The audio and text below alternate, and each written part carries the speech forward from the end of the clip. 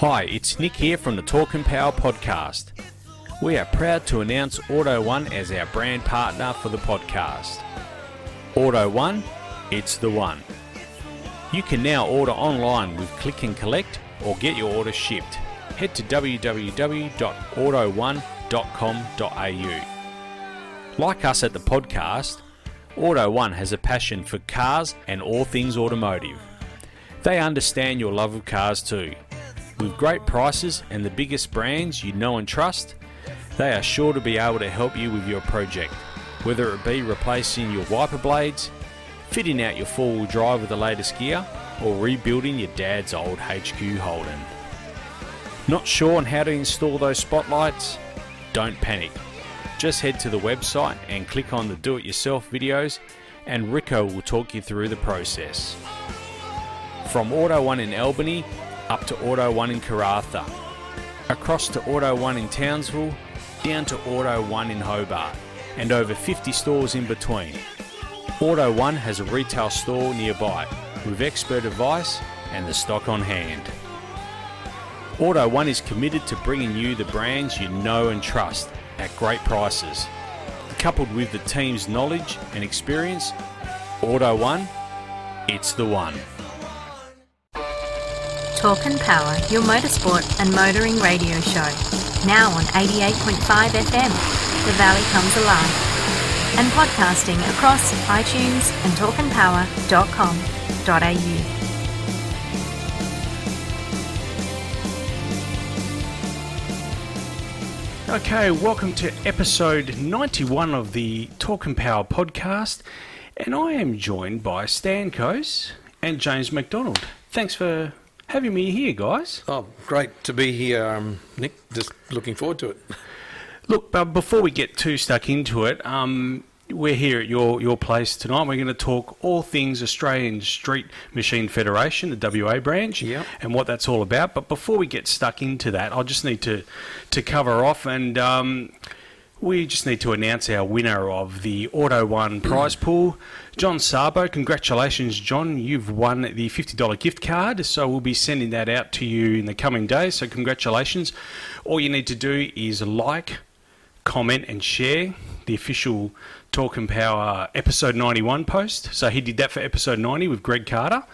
So, you too can win $50. We'll draw out one lucky winner who likes, comments and shares the episode 91 post.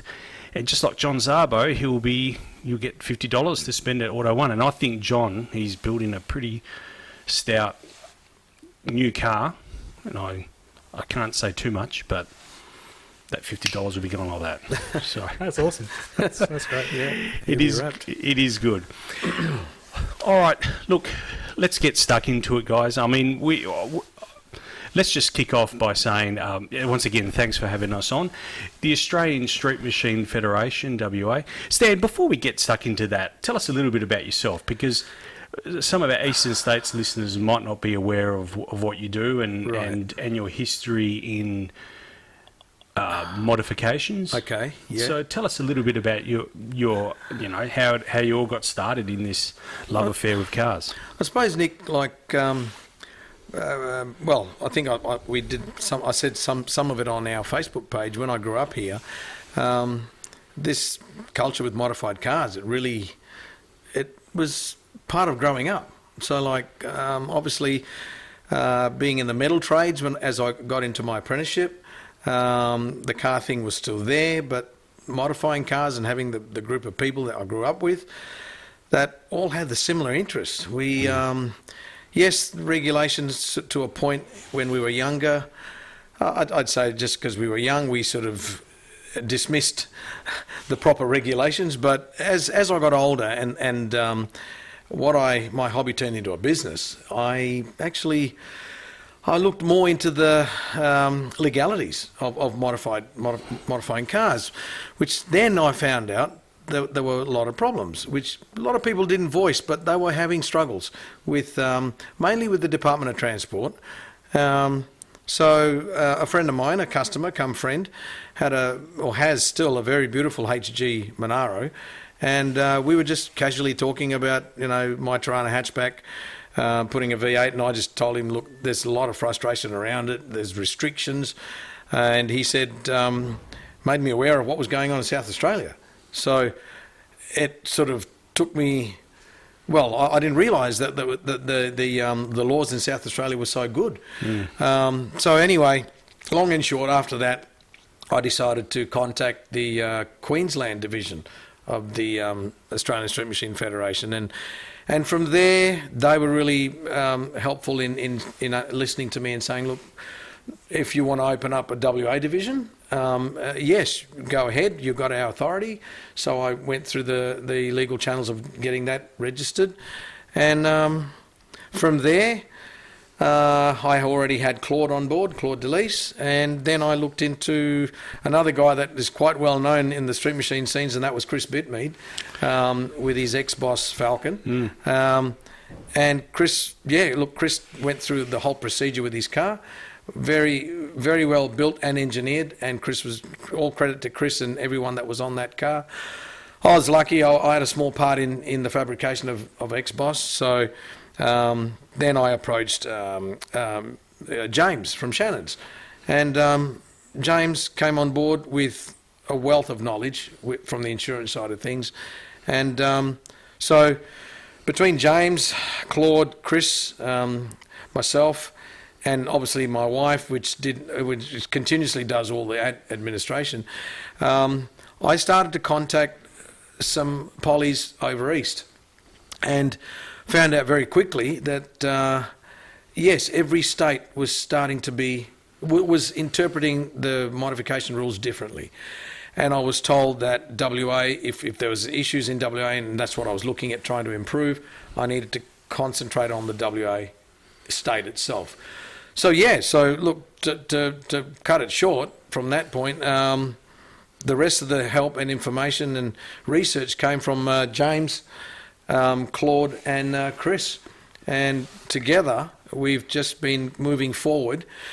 Recently we decided, so let me go back quickly, we started in 2016, and then from there, obviously now we're in 2020, we've now decided to put a Facebook page, just to keep people informed of our progress and what we've been doing. The reason why we didn't put anything out before that was because we had some confidentiality with government departments, and it was not appropriate to release any information at that point. I'm not saying we have succeeded in what we are trying to do, and hence why I'm grateful that we're on your podcast. And yeah, look, with your podcast, Nick, hopefully myself tonight, and I mean I'd like James to take it from here. But James, what would you? Well, yeah. Tell us, James. I mean, give us a little bit about your history as well, because a lot of people would know you from donning on the polo and the Shannon's gig and getting around with the Go-Go Mobile. But tell us a little bit about yourself, and then if you want to elaborate a little bit further on some of the facts that you found. Yeah, sure. So. I've been on your show a couple of times now, and most of your listeners would know me as James McDonald from Shannon's Insurance, and I've touted a few times, that everyone from Shannon's is a motoring enthusiast, and I guess you're sort of seeing the tip of the iceberg here is, me in a different capacity, me, not working for Shannon's, but sharing my love of modified and well, any vehicle really in the community, and I've been part of the ASMF for a couple of years now. Stan originally approached me asking for information that I could provide, and we're always pretty I guess pretty strict with the information that we can provide, but certainly when we see a good cause and we can get on board, well, we did, and I continued sort of to move forwards in a personal capacity, and that's why outside of hours I'm working with a lot of this information and really trying to further the developments for modified cars in WA. Yeah. One of the things I said I elaborated on there was the facts, and your Facebook videos highlight. Let's talk about the facts. Can you elaborate a bit on the incidence of modified vehicles and their incidents in road traffic accidents? Yeah, sure. So I can't take all the credit for those videos. In actual fact, the majority of those sort of vehicle incidents statistics come from Claude Delis, who's done a lot of research and found a lot of papers from one particular one that was in a recent video was the Curtin Monash University did a collaboration study, which was the incidence rate of high-powered vehicles on novice drivers. Now, whilst not directly relevant to what we're talking about, because their focus was on novice drivers, certainly the groups that they were comparing to, well, that subset of information there was very relevant to us, because they were comparing engine capacity, or engine cylinders in this case, so 4-cylinder, 6-cylinder and 8-cylinder engines, and measuring the incidence rate of killed and seriously injured accidents, as well as general minor accidents and whatnot as well. But certainly the focus was on those major serious injuries. And what it showed us is that those drivers with V8 engines, which traditionally are those drivers of V8 engines, which are traditionally in high-powered performance vehicles, had a significantly lower incidence rate than any other vehicle category, and that's per vehicle or per capita or per population size as well. So, yeah. So what you're saying there in layman's terms is that basically a modified vehicle or a vehicle with a V8 engine is its representation in vehicle traffic accidents is very low. Exactly right. Minimal. Yep. Okay. Yeah. So tell us I won't say the battle. Battle's the wrong word. Yeah.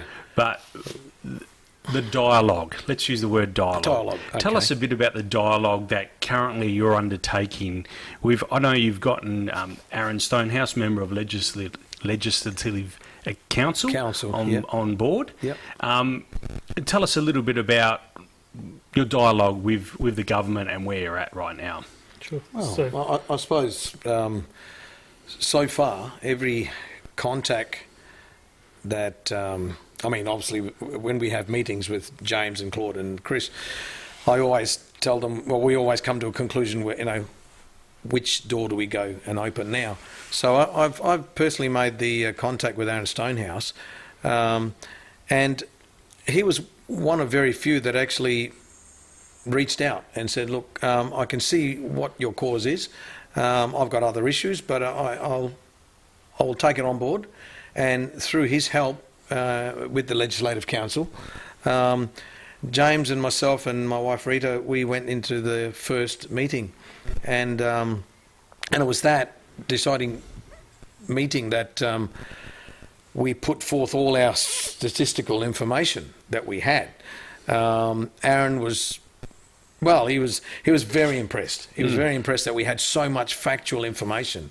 And from there, well, the Department of Transport, we've always maintained our, how do I say, trying to keep wanting to have a working relationship. Yeah, definitely. And we did in the beginning, but that sort of stopped pretty quickly after the first meeting because the man in charge was moved on in his position.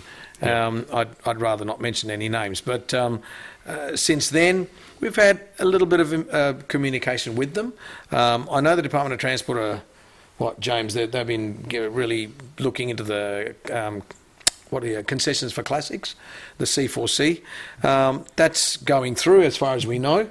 But they've also been pretty tied up. I know they've had some legislation that they've been trying to pass for Uber drivers, or that's right, driving for hire and reward, and they're trying to really sort of revolutionise that. And that's they've been pretty open that's been their main focus of the working groups at the moment. But they've certainly in every face-to-face meeting that we've had with the Department of Transport, they've always been fairly open that they want to work with us. It's just the follow-through's never quite to the level that we're hoping for. We're hoping for. Yeah. And, we certainly have everything in point form or as in facts. They've never come back to us and said our facts weren't right. But yeah, I suppose the frustration at the moment is as we say, the dialogue with them is a little less from them, and we've not done anything to give them the impression that we were not trying to work. Yeah. So let's focus on what we perceive as the core of the problem, or what I perceive as the core of the problem. Would that be the understanding of VSB 14 and how that... I'm glad that you mentioned that, because I was going to actually say, maybe if we, rather than speaking in these terms, we actually say, what the issues are that we're facing. Yeah. So, Yes. Effectively, the crux of the issue for most people that have a modified car, take it to the Department of Transport with the intent of modifying it, is this piece of legislation called Regulation 235. What Regulation 235 is written into the Road Traffic Act is as a veto power by the Department of Transport, where if they deem a vehicle is unsafe, they can actually refuse a vehicle application at any stage from getting licensed and placed on the roads. So Yes. the intention of that regulation was always to be a vehicle has been effectively following all of the regulations, Vehicle Standards Bulletin 14, or the National Code of Practice, which is colloquially referred to as Vehicle Standards Bulletin 14 version 2. And so someone's built their car to that, but they've got very poor workmanship. So that's what Regulation 235 is supposed to be. Is it's supposed to cut out those vehicles where someone's sort of been a bit of a bush mechanic in their backyard, and they've Yes. used a stick welder on the chassis, and technically it's kind of okay according to VSB 14, but they don't want that sort of vehicle on the road. There's no guarantee it's going to track straight down the road. Bad It's probably workmanship. poor workmanship. Poor exactly. workmanship. So we can understand why they have 235. Exactly right. No, Yeah, there's there's no doubt of that. 100%. It's a perfectly reasonable clause to have in a piece of legislation. Where the issue comes in is that it's become a sort of a catch-all for the Department of Transport, that effectively any vehicle with an increased power output is now being vetoed by Yes. Regulation 235, regardless of if it conforms to VSB 14 and the workmanship is being carried out correctly. Yeah. So this is where I don't understand, and this is where I lose track of what the Department of Transport is about, because I read some of the correspondence that you submitted and some of the letters that came back from the Department of Transport to respective owners applying for modifications. The dialogue, I've got to be frank, it wasn't great, it wasn't encouraging, and it wasn't written in the spirit. The letter wasn't written in the spirit of what it wasn't endorsing or asking for further clarification or other modifications to be performed. It was basically, as you said, a veto, and it was a Very short. a no. Yeah. And I felt that's not in the spirit of the Department of Transport. I could be wrong, but it didn't feel right to me when I read those letters. That's exactly right, and we've had a fair bit of dealing with a long-standing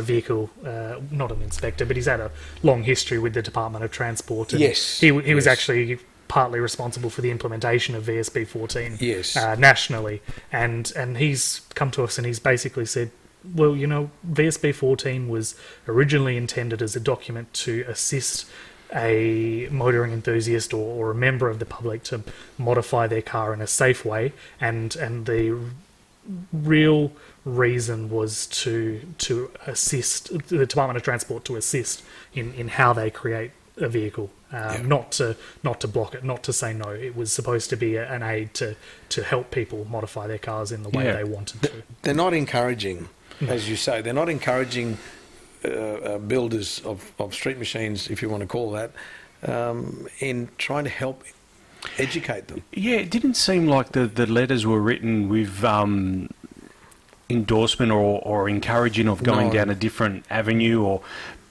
performing some other modification that would rectify what they Yeah. had an issue with. Yeah. And that's where I can understand a veto power, but I Yes. can't understand when it was so black and white. It was just a no. It seems there's a little bit of confusion even within the Department of Transport. To be perfectly honest, I think so too. Yeah. I don't know how deep you got into the rabbit hole of the link I sent you to the. Pretty deep, James. Okay. Well, in one of the sections where the Legislative Council link that I sent you actually had a video from the Department of Transport, and watching that whole thing through.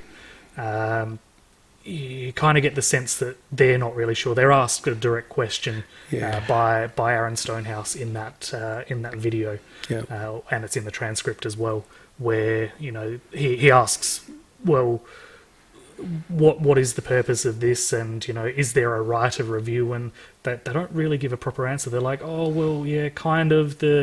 The managing director of the Department of Transport technically has the right of review, and he can reverse a decision. But we're not sure. We'll get back to you, which I don't think they ever actually did get back to them either. So that video, to be frank with you, I looked at a gentleman. He works for the Department of Transport. He was probably doing the best he could, but it wasn't very endorsing on his.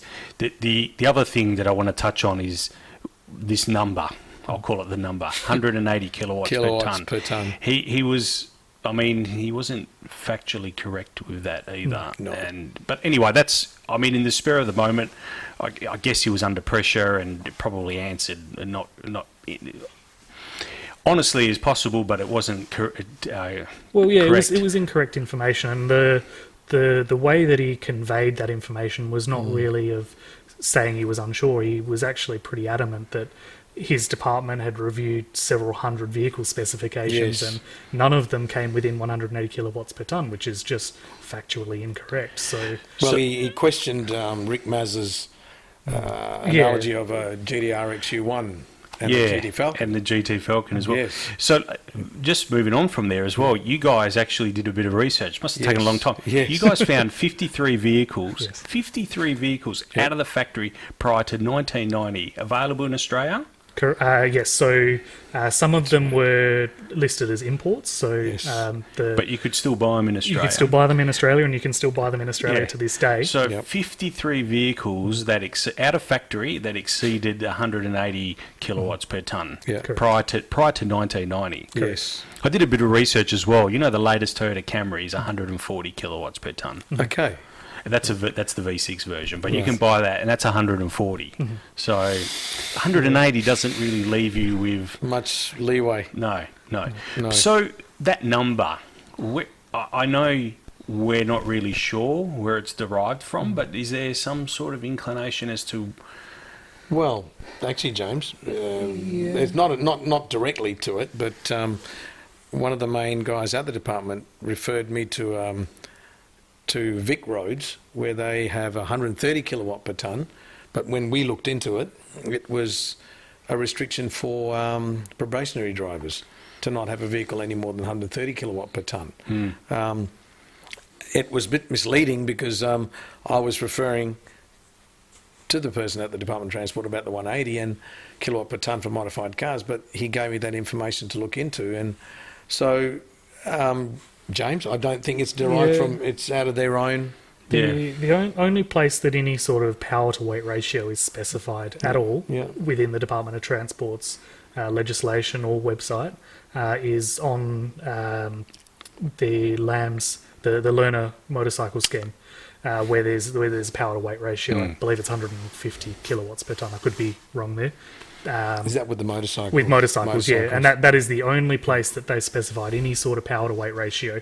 And again, that's for novice motorcycle riders. It's not for experienced drivers with modified vehicles at all. It's as far as we can tell, completely irrelevant. Yeah. So help me understand this part then. Currently, as it stands, we have 12 engineers, 12 signatories. 12 signatories still. If they're able to sign off on a vehicle's modification, why do you think then when it gets to the Department of Transport that it gets blocked there? This is the bit that I'm not... Well, just briefly on that, there's 12 listed signatories. The Department of Transport does also make mention that they will accept other signatories if they have provable qualifications. They'll also accept engineers from interstate as well. So there is a fairly big pool of people that they'll accept. But back to your question, Stan, Well, with all the engineers that have given their certification, people have spent a lot of money going to an engineer to ask or to ask for advice on the modifications. I suppose, as James put it, the crux of the problem that we're wanting to find out now is, I did ask the question on one of the Legislative Council videos about the engineer giving the tick and who in the department actually looks over that. And I was told that it was their mechanics.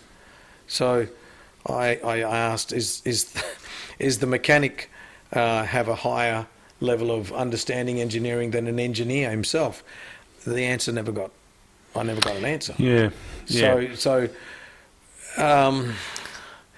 people are spending good money with an engineer to get it done right, and the departments. I personally think, I mean, I know all four of us have discussed so many different things, but I know that one of the main guys that was signing off these rejection letters personally said to me that he was concerned that anything from 1960s to 1980s didn't have crumple zones, didn't have the crash testing and the crumple zones that the newer vehicles have. Mm-hmm. And that was the concern of having high-powered engines in these cars. And something that a lot of people have identified here, elaborating on this point now, is that the crumple zones, sure, the vehicle from factory doesn't have crumple zones built in, but if you're following the speed limit and you're not driving dangerously, which there's separate legislation for that, which is the Hoon laws and the speeding laws, there's no additional risk for having a higher powered vehicle provided you're following the road rules. And in the same sense, a factory vehicle can still exceed the speed limit. It can still drive in a dangerous manner, even if it's from the 1960s. You've got GTHO Falcons, you've got Tiranas. They were capable of 200 plus kilometres an hour. Yep. And they can still be hooned. And well, if it's stock standard, it's got stock standard brakes, stock standard suspension from the 60s, 70s, 80s. If you've got an engineered car, well, the engineer is performing these modifications. They're not just letting you go ham on the engine and not doing anything else. Exactly. You're upgrading your brakes and suspension. So a like-for-like car, a modified versus unmodified classic vehicle, would actually perform better in a crash, irrespective of what speed they're travelling, because they can travel faster. Yeah. They can travel faster in the stock standard car than the speed limit, but they've got better suspension and better brakes to back them up in this case. So it really doesn't seem like a very comprehensive argument. I know perhaps they're holding back and they've got other statistics that they haven't shared with us, but certainly we're all ears. We've been asking for this information. Yeah. So that leads me to my next question then. Do you think, I'm playing a bit of a devil's advocate here, but do you think that there is genuine concern for the driver from the Department of Transport, or are they protecting the driver of the modified vehicle, or is there this perceived notion that they have to protect the general public of those vehicles? The community safety. Yeah, you'd say both, because they've always got. I would say, yeah. If you look at the Road Safety Council's latest Towards Zero, which is Towards Zero 2020, I believe, they've really got both of those sort of statistics or statistical areas really at the forefront. They're not really saying one over the other. I mean, they're talking about pedestrian safety. They're also talking about occupant safety. And when they were talking about reducing speed limits on some of the key roads where there was a big outcry, and Premier Mark McGowan said that's never going to happen, which, side note, they've actually started to reduce some of the speed limits in locations now, but they never really seem to focus on one over the other. So, look, I think genuinely somewhere there they do have the safety of the occupant and the safety of the community at heart. and they feel, perhaps through misinformation or a lack of understanding about what an actual motoring enthusiast is. Yeah. A motoring enthusiast isn't someone that's going to do 180 in a 60 zone. Yes. That's a hoon, Yeah. and they're not the same. Yep. A motoring enthusiast can be a hoon, but a motoring enthusiast is someone that cares about their car. They respect the vehicle. They respect law enforcement, and they really, they're there to do the right thing. They're just there because they love their car, and they want to modify their car just the same as someone wants to collect stamps. There's really, it's a hobby, it's a passion. It's not they want to modify their car so they can go out and do burnouts through the whole, city. It's nothing like that. Yep. So I guess let's just talk about the process then. So like someone like myself, XW Falcon 6-cylinder, I want to go Cleveland. I can go Cleveland or Windsor because that model actually had both. Yeah. So I still need to apply to perform those modifications With the standard engines, say in the XWXY with the 302 Windsor or 351, the power output of those engines. I mean, I'm not going to go into the details of it now, but as an example, I've had a couple of customers through my business that put in. He had a 302 in the vehicle before, and he wanted to put a 351, and it was rejected. It was rejected because they said it exceeded the 351 exceeded the 180 kilowatt per tonne. Yeah. So this is I guess now this information to me is not readily available out there. No. And this is it's incumbent, I guess, on the department to make that readily available because I mean I know that I need to do that, but a lot of people would assume even this Tirana here, I guess, it's fine to do that because it came out of the factory in that manner, but it's not. That's a small block 350 in that Tirana. That Tirana behind us is the one that actually started this whole thing in 2016. It's my hatchback Tirana, and it's got a 6-cylinder in it. So, you're right. That's where this whole thing came from. But getting back to what you're saying, I find a lot of, not just my own customers, but other businesses in Perth that have contacted us and said to us that, their customers are having difficulty trying to find this information. Yeah. So I guess that's the key point. It's one of the key, not the key point, but one of the key points to take away from this is that at the very least it's incumbent on the person modifying the vehicle to apply for the modifications at the very least, no matter how menial we think that they are or they may be. I mean, clearly not roof racks or anything like that, but I mean... So the descriptions of what modifications need to be approved by the Department of Transport, that section is fairly clear on their website. If you go into vehicle, my vehicle, modify a vehicle, there's a section there, and there's a simple modification, there's three categories basically. So there's a simple, there's a basic, and there's a extensive modification. They're not the exact terms. Yes. Effectively, the one that doesn't need any approval is roof racks or bull bars, tow bars, things like that. Then you can go for headlight changes and things like that. And that's right. That's fairly clear on the Department of Transport website. Albeit you do have to know that that's an issue in the first place before you actually start modifying the vehicle, which a lot of people, particularly young people that are new into modifying vehicles, don't know is required, and whether that be because of social media and they see people in the US doing all sorts of crazy things to their car and no one cares. Or whether the Department of Transport or the government could do a better job of letting people know this, if they could, have some sort of scheme in place where people go to local part shops and the part shops have a sign on the wall that says, hey, make sure that you get this modification checked out with the Department of Transport first. There's certainly steps they could take to make people more aware. Yeah. that a vehicle that gets modified may need to go to the Department of Transport for assessing. And if it's just a like for like engine swap, even that's still considered a simple modification. So if you're putting a 6-cylinder into a 6-cylinder, well, it needs to get inspected by the Department of Transport, but it doesn't need any engineering or anything like that if it's an original engine that came in the car. So there's certainly things that you can still do. But as far as modifying a car for additional performance or sort of as soon as you step outside of the original manufacturer guidelines or the original manufacturer equipment is when they're really cracking down hard in Western Australia specifically. Yeah. So Stan, tell us, I mean, you're in the business, you do this every day. Yes. How many of these applications that you know of are being rejected at this stage? In the last 5 years, I would say at least 7 or 8 that I know of that have been rejected. Yep. So they've opted. Obviously, they couldn't build the car with the engine that they wanted. So they want to complete the car, and this is the painful part. They've spent 60 to 80 to 100 plus on the car.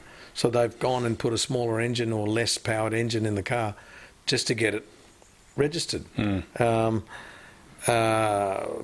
They've knowing what we're doing. I couldn't really help them too much more than what they already found on the website with the Department of Transport. Yeah. So a couple of them, and I definitely won't name them, but a couple of them have had good success, but they had to go to further steps, like right up to the Ombudsman in the Department of Transport. The Ombudsman is more there for the consumer, so someone that is having their vehicle modified and is being turned down by the Department of Transport, which in their rejection letters under the Regulation 235 that are being sent out, the Department of Transport makes the assertion that external review is not permitted.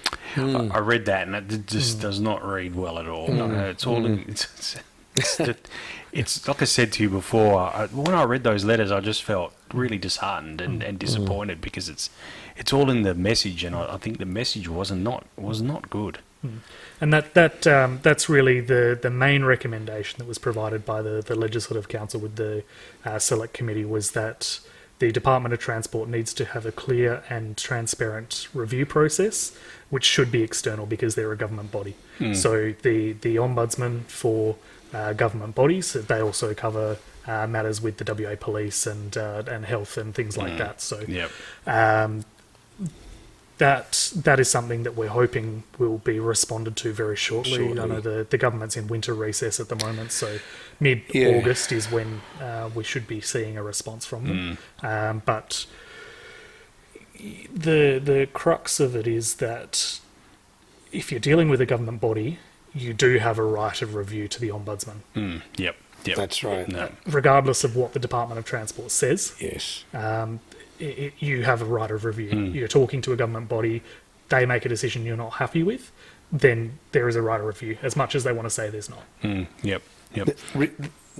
With them restricting these modifications, I mean, we all know technology is moving forward, and there's so much aftermarket gear that can go on these modified vehicles. But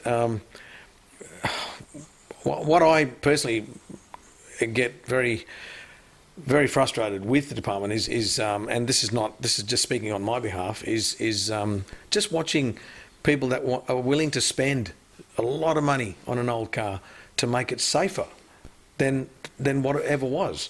But the department is not looking at any future technologies to incorporate into these cars. I'm going to go a step further and ask you, Stan, do you think they have the best interest of the industry at heart here? And I'm talking about it is a measurable industry in Western Australia, the automotive aftermarket modification industry. You've hit that on the head, Nick, because part of Claude Delice's research into that, which we presented to the Legislative Council, was 11 billion, was it, James? $11 billion. I know it was $11 billion of revenue. That was, and I don't know whether that was in New South Wales or just South Australia, but South Australia is the working model of exactly what is bringing old cars out of the sheds, bringing businesses and employment, and we've presented all this, not just our argument about the modification rules and how the revenue through government is going to impact on everything. So Aaron Stonehouse, for example, was very shocked when he saw all those figures, and he said, "Look," and to be honest with you, that's one of the reasons why he said, "Look, I'm happy to go in and bat for you." Yeah. So, yeah, Nick, with the department declining these things, they're killing businesses as well. It is, and I can't. That's the bit that I can't get my head around as well. Is the fact that it's a tangible industry in Western Australia. Yes. It's a big industry, and I think people brush past it. They don't really focus on it. I think in Western Australia we have our minds set on footy and mining and retail. Really, they're the three things I think we focus on in this state, and I don't think we really take much notice of the aftermarket automotive performance industry and how important it is to Western Australia. In fact, Claude touched really well on this in his introduction video. Yes. Where he is involved quite heavily in the vehicle industry, sort of more commercial level than Stan's obviously a vehicle restorer. Yes. Claude does vehicle industry stuff, but sort of on a sort of a fringe, I guess, of vehicle modifications. His analogy where they could hire more apprentices, the workshops and your local parts stores are going to see more business, and yes. There's all these technical skills that we're losing here in WA and across Australia, with the closure of the vehicle manufacturing, and certainly keeping these industries alive and these skills is something that's really valuable, and it's a really proud part of Australian history is Holden and Ford and other manufacturers as well, but particularly Holden and Ford in Australia, and it's something that we don't want to see die. Absolutely, and helping the industry along. It's not something that's going to come at a cost, really, to the government. They're doing it from a public safety point of view, but there's also there's economic impacts, which has somewhat of a public safety, and it's indirect, obviously, but there's mental health, and there's strongly performing economy means people are more securely employed, and there's less unemployment, things like that. There's all of those things to consider, which are all of these really very tangible benefits to what is a huge industry. And I know there's a pretty big sort of annoyance amongst motoring enthusiasts now that there's all these part shops, they're expensive, the labour's expensive, parts are hard to get, you've got to always get everything from the eastern states. And this was really Claude's really good point, is that, well, if we were more friendly to modifications, well, there's going to be more stuff stocked here, which means there's going to be less overhead costs because we're bringing stuff in bulk rather than individually, and that overhead is going to be reduced, and the cost of everything's going to come down, the amount of work's going to go up, and it's just really a snowball that's going to get bigger and bigger and bigger. Yeah. Where that industry is just going to explode. It's happened very, very obviously in South Australia, and obviously South Australia is a very proud state with the motoring history with Elizabeth perfect working plant. model.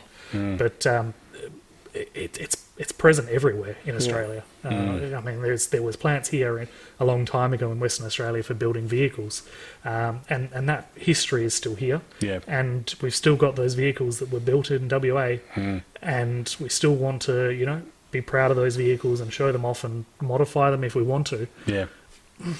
It's beyond belief, I guess. Yeah. James, you touched on a really interesting point there. I just want to go back to it because I think you might have brushed over it a little bit. Mental health. I don't think we honestly measure the impact even on mental health. I know it's going to sound strange, and if you're not into cars, you won't know, and you won't understand what we're saying. But modifying your vehicle does release. Well, yeah, absolutely. That's what we do, isn't it? There's a calmness about it. We'll all remember, and it's probably still going. I don't watch free-to-air TV, if I'm perfectly honest. But the act belong commit message has been something that was really heavily emphasised by local and national governments. And we're talking about learning hobbies, learning skills, belonging in a community, being present with people. So you've learned a skill, you've modified a car, you take it to a car show, you're in amongst people that have a like-mindedness, passion, and similar interests, and that car show, they're raising money for a charity. I know, yes, Nick, you do a lot of stuff with the charity as well, which is it is a little bit intangible talking about mental health, which is why I brushed over the point, because I was talking about tangible benefits, but it is a serious consideration. Is mental health, because it's so important. We're talking about massive costs. There was a big debate at this last election, and this was one of the main arguments of the National Labor government was that the mental health spend is not good enough by the current government, and they're talking about expanding the free psychologist sessions and things like that. And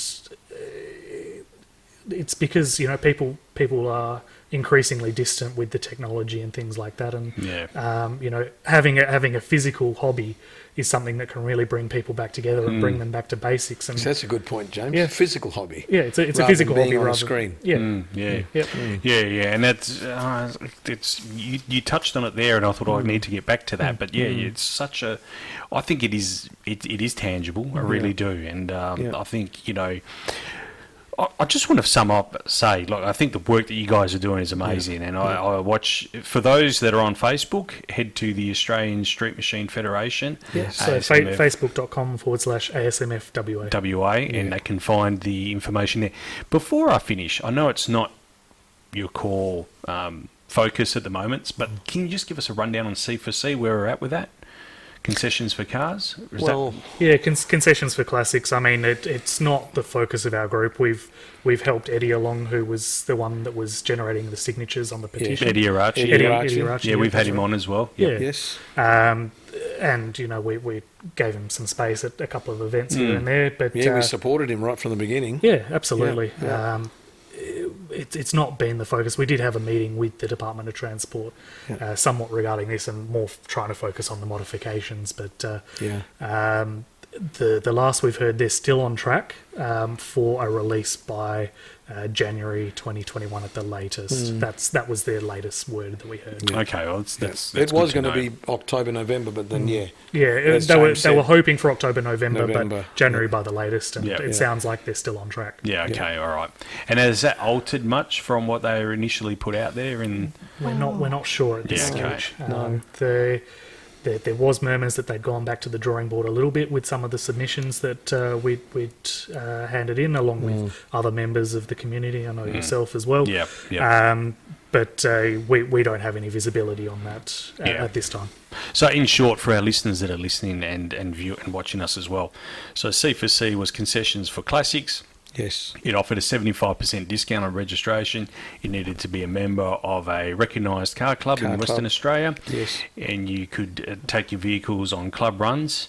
And I think that was it, really, wasn't it? Much. Yeah, that was in a nutshell. I think that was it. And it was there was a few things more that they were considering. But, and annual inspection as well. Annual inspection was something they were considering, and they were also thinking about impromptu runs and whether or not they wanted to include that. But, did that go through? No.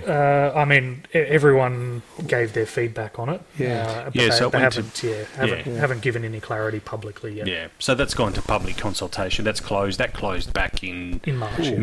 March. Yeah. Right on the, and then we unfortunately went into lockdown. But anyway, Nick, I'd like to just add something quickly. I approached Street Machine magazine about a month and a half ago, and I'd like to thank Simon Telford and Boris Viskovich.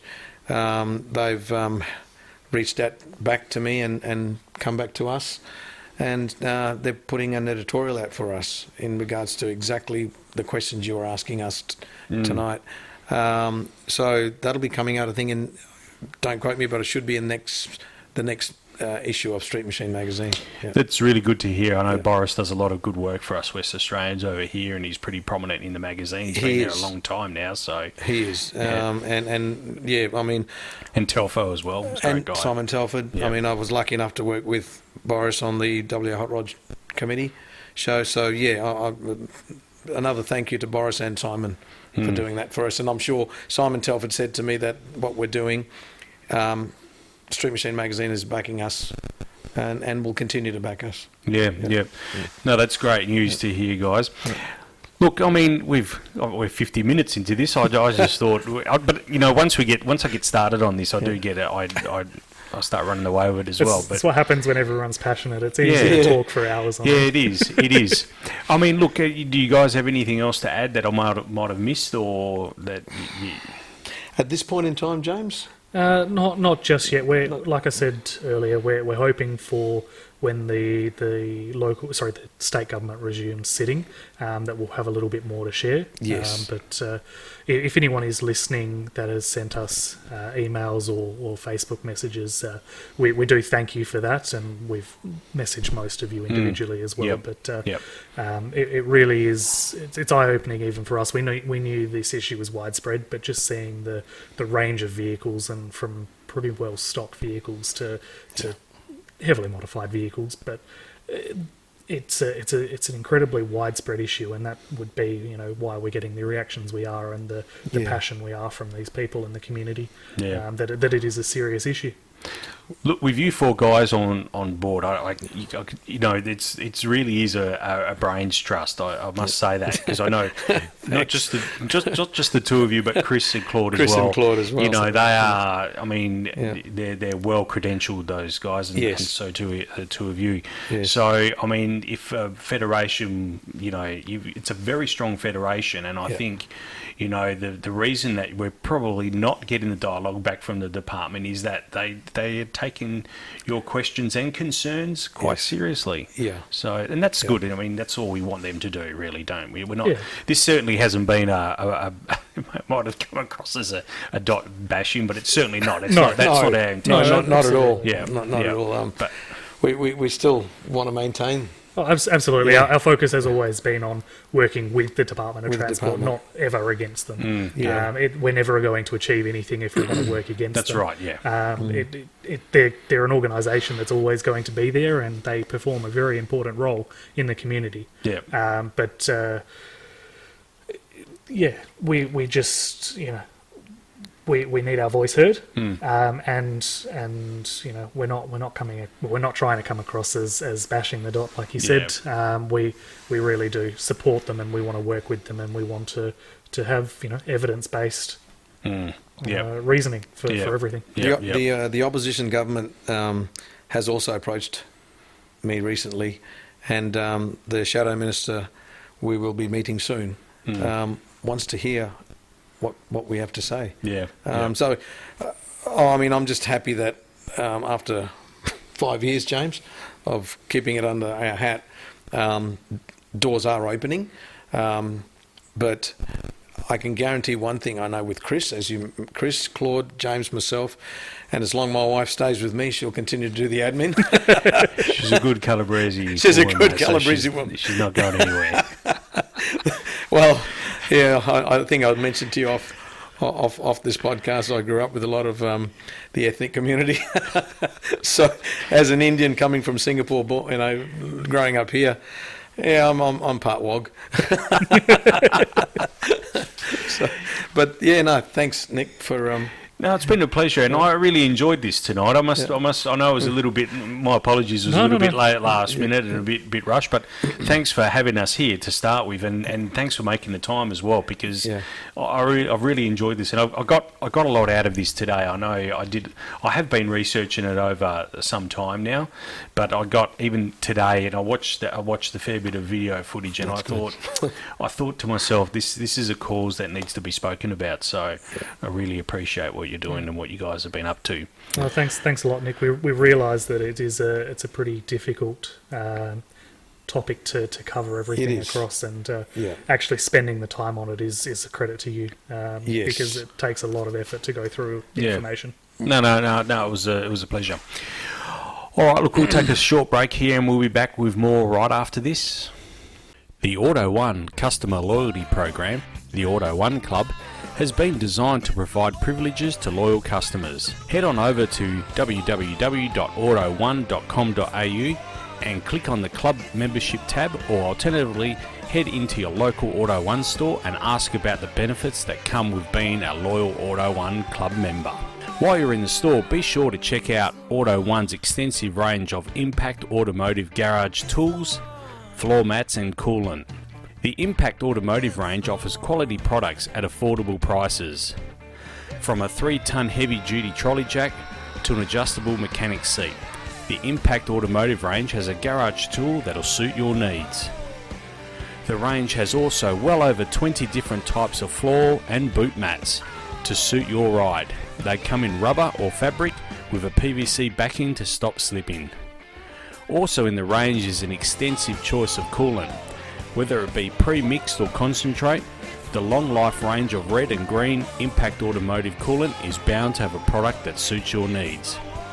To view the full range of Impact Automotive products, head on over to www.auto1.com.au or visit one of their stores. Auto One is committed to bringing you the brands you know and trust at great prices. Coupled with their team's knowledge and experience, Auto One, it's the one. Okay, welcome back to episode 91 of the Talk and Power podcast, and it was great to catch up with Stan and James there from the Australian Street Machine Federation.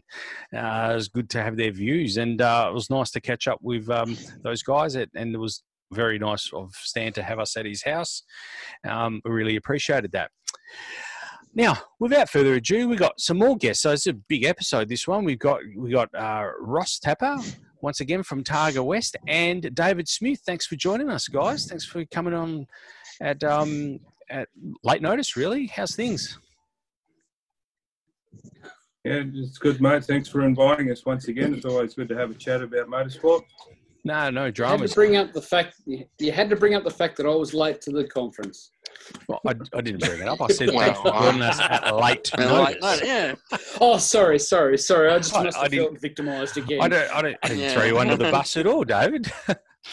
Hey, look, we're on the eve. We're just about on the eve of Targa Southwest. So, any late entries we need to know about, or any exciting news for the Southwest, Targa Southwest? That is. We're very happy with our entries. We did have 50 entries, and one of the electric cars has pulled out, and as has one of the competitors, so that we couldn't get parts. He got parts for his car sent over, and they were the wrong parts. So. But anyway, we got 48 starters, and last year we had 34. So very happy with being able to get for that, and considering what's going on in the world.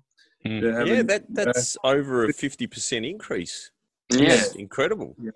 So when you get 34 entries, you start thinking, I don't really want to go small, and then COVID comes along, and you go, what's going to happen? But it's turned out well for us, and from officials and the competitors, they're all just busting, get down there and let's get out and go and do what we love. No, certainly. Can I ask what the part was that didn't show up? It wasn't a battery, was it?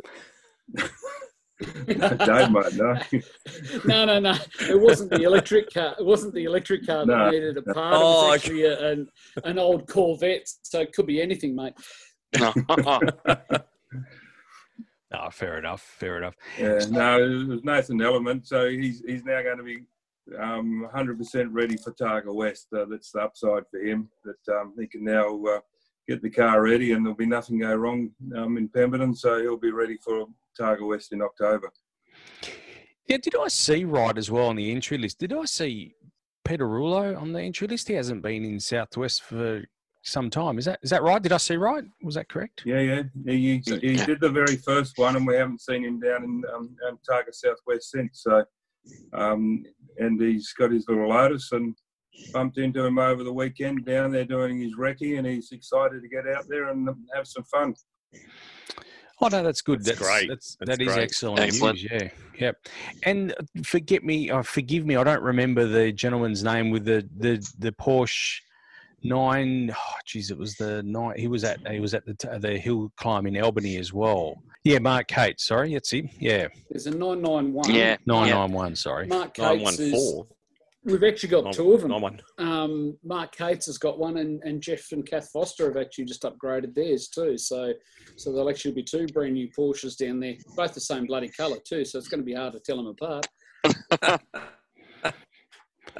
So, I mean, that said, there's some reasonable, some talent and some really reasonable cars heading down there for this event. So it's interesting to see that you've seen the growth in numbers as well, and some pretty heavy hitters making their way down there. Oh yeah, like the top. Just looking at the top 6 cars or 7 cars, including Jeffrey Foster, as Dave was just mentioning. Then you got Dave Heaton, Dennis Heller, Mark Cates, John O'Dowd in the Skoda, Will White, Peter Rollo, and Mark Greenham. So flip a coin to see who's going to come out on top out of that lot. Yeah. Now Mark's going for Mark's going for a hat trick. Is that right, Greenham? Yeah, Mark Greenham is. Yeah. Yeah. Yeah. No, I mean, I guess it'll it's probably be quite hard. interesting. It'll be quite interesting because at the top of the field you've got the 2 Porsches. Then you've got Pete Rouleau's Exige, which has just been upgraded to the latest Targa spec Exige, and Houston Back bought a very well sorted Exige as well. So at the pointy end of the field, there's certainly some spectacular cars. Yeah, okay.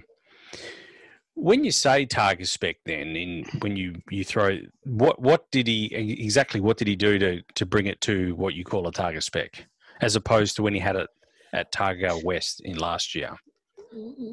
Lotus have actually released, or Lotus Australia, I can't remember the company that's the manufacturer, but they've actually released a limited edition Targa model. So it's got a bigger, from what I understand, it's got a bigger supercharger, a little bit more grunt, significantly more grunt, but also a sequential flappy paddle gearbox. Wow. So Pete actually showed me some in-car footage from a practice session that the car had done out at Sydney Motorsport Park after they had tuned it. And the thing is a rocket ship, absolute rocket ship. So it'll be very, very interesting to see how a car that, minimum weight is supposed to be 1310 kilos compared to, I think the Porsche is 1750 kilos. So it'll be interesting to see how the two actually compare. Yeah, okay. Yeah. Are they a V6, the Lotus? Yep. Are they a Toyota Yeah, they V6? Oh, so you're going to claim it as a Camry, are you? I'm pretty sure it's a Camry engine. They are. They get really upset when you say that.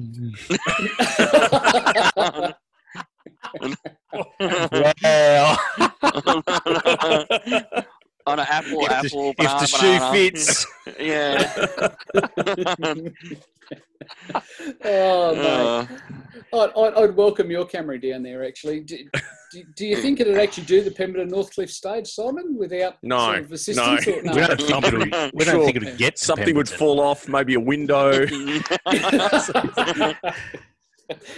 Oh, dear. But there's time. We've got room for improvement. We have time on our side. Hey guys, while we're here, why don't you tell us you got some news on some plans that you're doing with a sister state of ours in South Australia? Can you elaborate a little bit further on that? Yeah, we can, mate. We're just at 5:30 this afternoon, in conjunction with South Australia, the Adelaide Rally. They have a 4-day, was the Classic Adelaide Rally. They're now just calling it Adelaide Rally. And a rally sprint over there. They're running those 2 events, and we, of course, run Southwest and Targa West. So just a bit of promotion, cross-bordering to encourage competitors to come over here. And our competitors, quite a few of them, I think 10 have entered Adelaide Rally this year. So for us, it can only be win-win if we can get a few of them to come over here, and maybe a few of ours will go over to the Adelaide Rally. So. And the point structure is encouraged to you'll pick up bonus points if you cross the border.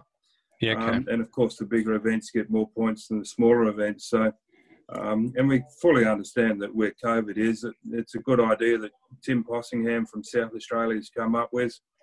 So with COVID, it may come undone, but let's hope that between now and October, for our event in November for their event that people can move. If not, we've got the name out there, we've got the logo, and we'll be ready to go as soon as COVID allows us to cross the border and start competing. That sounds awesome. That really sounds awesome. Yeah, that was really good. We used to do something similar in drag racing with the tin tops. We used to have around in South Australia and around in WA. And it brings the whole community together. It's great.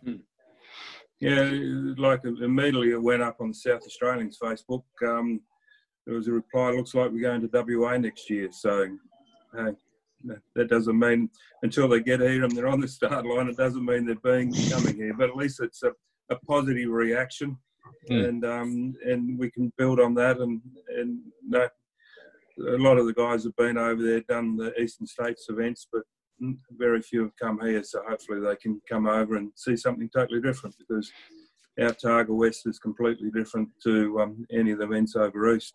Yeah. They'll be hooked, mate. They'll be hooked. I'll make it an annual pilgrimage, like a lot of races do with events that it's like the Western Nationals, isn't it, Simon? A lot of people make that an annual pilgrimage to Western Australia for drag racing. Like, completely different, obviously, but still people make an event out of it, or a trip. It's their family trip as well. Roughly what time of the year are you looking at, Ross?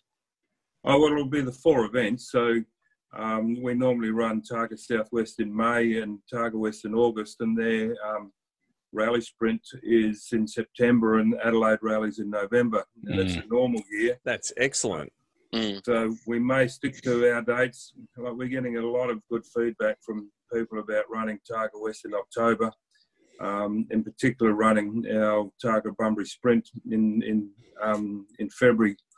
In December the 5th, which will be a day-night event, and I think that will attract a lot of people. So, Motorsport Australia is asking us for dates for our rallies now, and we don't know what to do, because we haven't run any events this year to see what's going to work for next year. Yeah. No, that's fair enough. Now, Targa, while we're here, Targa West, how is that? We're still locked in. Oh, man, all things going. Whenever I ask these sort of questions, I mean, we're assuming that the health situation doesn't alter in Western Australia, but we're still right for the 22nd, 23rd, and 24th of October. Is that correct? Yeah, and the 25th. And the 25th. Certainly. We haven't had any local government say that, no, because of COVID. Admittedly, I haven't got all the approvals in writing, but we are talking to them, and it's all looking very good. The big news on that one, of course, is that Langley Park, not only do we have the Targa City Sprint, which is for those who don't want to do the whole Targa West, entries open for that today, and we've got 11 in the first hour. So that's a good sign there. And then Targa West, of course, comes in the afternoon, but we're also running the Shannon's Classic on, Shannon's Classic on the Swan this year, isn't it, Dave? Yep. Which are the classic cars along the edge of the Swan River.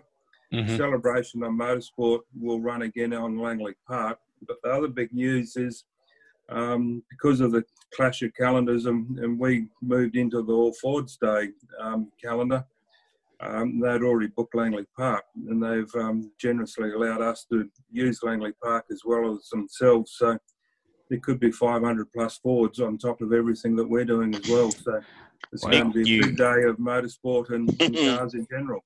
Nick, you need to make sure we get our entries in for that one, mate. Yes. I'll have All Ford Day. You got it locked in or what? Yeah. Definitely.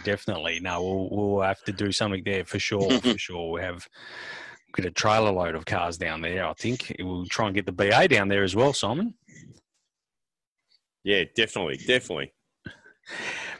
No, put a Lotus badge on it, Simon. It'll make it more acceptable. But a bit of motorsport heritage, you'll be able to get onto the classics or celebration of motorsport if you put a Lotus badge on the Camry,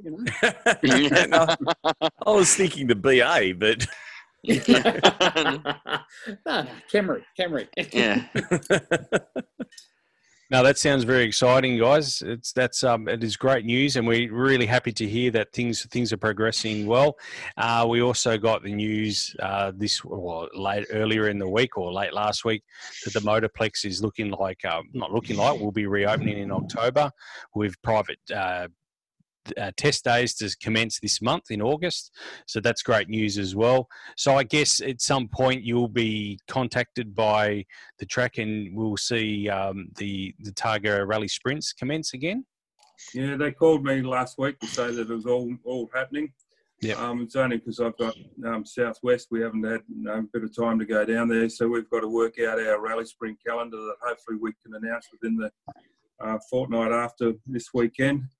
And of course, the WA Car Club runs the autocrosses down there, which is very cheap, good fun motorsport running around their speedway track. So we'll get down there and we'll get the dates locked away for the rally sprints and the autocrosses and have that news ready for you in the coming weeks. Oh, you know, Ross, I had no idea that we ran autocross here in Western Australia because we do a lot of work for teams in South Australia. I didn't realise we ran it here. Yeah. Well, autocross is what we run around the speedway track. We just put some tyre bundles and weave the cars in and out, and it's really good fun. But autocrosses in other areas down at Bunbury, they have a brilliant track where they're getting huge numbers. It's generally sold out with the Southwest Touring Car Club. And up at Beverley, that's Bormser, they call themselves, Beverley Off-Road Motorsport Association, and they get good numbers up there as well. So it's cheap, good fun motorsport and a great start for anyone who's, you can do it from 14 years of age. So go and buy a cheap car for your kids, take them to autocrosses, and the winter go to Beverley or Bunbury. Summer come down to the Motorplex and run down there. Where can I find the rules on that? Probably on the Motorsport Australia website. There's some information on autocross.com.au. Okay. And then Bormser have got their own website, and Southwest Touring Car Club have got their own as well. But it's gravel. We run them as gravel events. I'm not sure what they're like in South Australia, but we run them as gravel events over here. And it's sort of a step up from Carnacross. So Carnacross is pretty much like a motor Carna on gravel, sort of stop in a garage, start in a garage.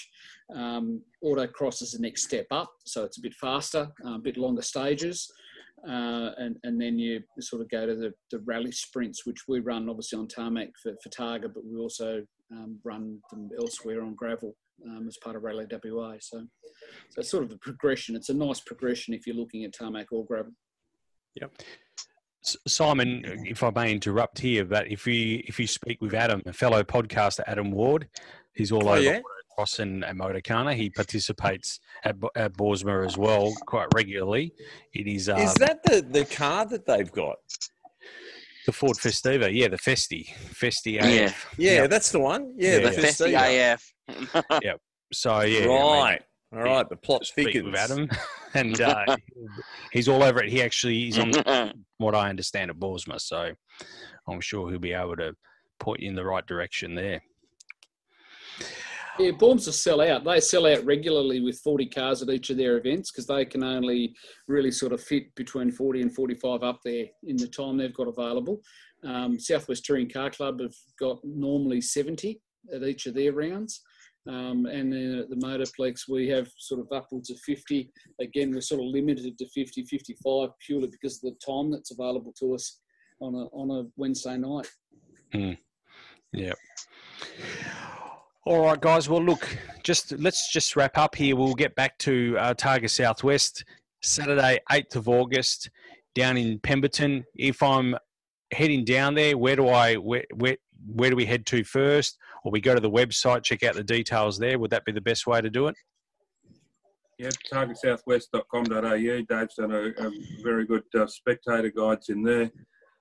We don't have any available down there. We do print it in the local newspapers, so you can pick up the Pemberton or the Northcliffe papers, or just grab it off the website. Starts at 8:30 on Saturday morning, and we're running through into the dark at night. So the last stage around the Pemberton town stage will be as the sun's going down, so that'll be something different and something new for the event. So it's a full day of competition, and at the moment the weather's looking brilliant. So hopefully we're going to get a nice chilly morning to get started, and then some sunshine during the day. So it's going to be a great day of motorsport. No, well, I'm sure everyone's looking forward to it. And also, I mean, I urge all of our listeners that are heading down there, try and support the local towns as well, buy dinner or lunch or whatever it may be. Pemberton, Manjimup, all those, Northcliffe as well, all those surrounding towns, they can certainly, I mean, you've really got to kind of go through Manji to get to Pemby. So, try and support those local towns down there. And, I think it's awesome. And I'm sure everyone's looking forward to it. Maybe we should have a vote for best bakery after the event. I can all bring you up and let you know. You know, you could stop at Dardanup, you could stop at Bridgetown. Maybe you'll be able to. Let's just say minimum weights in the cars won't be an issue for the event. Roll out of the car. I think there's a nice one in Balingup from memory. There's a really good one in Balingup, Boynup, Donnybrook. Yeah, isn't there one down there that claims to have the best meat pies in Australia? Mate, there isn't a bakery in Australia that doesn't have the winning meat pies. But all those regional towns, I mean, they've all have taken a bit of a knock too. A lot of agricultural field days have been cancelled, as we know. So, you know, what you guys are doing down there is really awesome for those local towns, because Balingup Field Day didn't go ahead this year, and that's a huge field day for that whole area down there. And without that, I mean, that really knocked them about a bit. So it's great that you guys are doing that. And just as Todd's cat runs in front of the screen there. I was going to say something else, but anyway. I think it's great that you guys are, I mean, you're kind of almost helping kickstart WA's tourism again with this event. This is pretty, you know, like the timing of it. Some of our competitors and officials have to go to Manjimup, which we haven't done before, so one of the guys today, Ross, picking up his stickers because there's 12 of them in the friends, family, crew, etc. They've had to book in Bridgetown, so they can't get anywhere closer. Wow, that's a considerable distance away, Bridgetown from Pemby. That is that's a reasonable distance away. So I'll tell you what, I don't reckon any of the local businesses are going to be unhappy that the event's on. That's for sure. Yeah, and as Simon said, it is. And as Simon said, it's like you're kind of the first big event. I mean, apart from the footy, this is kind of the first big sporting event that the state has had since the COVID lockdown. So definitely the first one out of town. You know what I mean? The first one to get people in their cars and out of town. It's I think it's great. It's fantastic. You can always rely on motorsport, boys. True. That's true.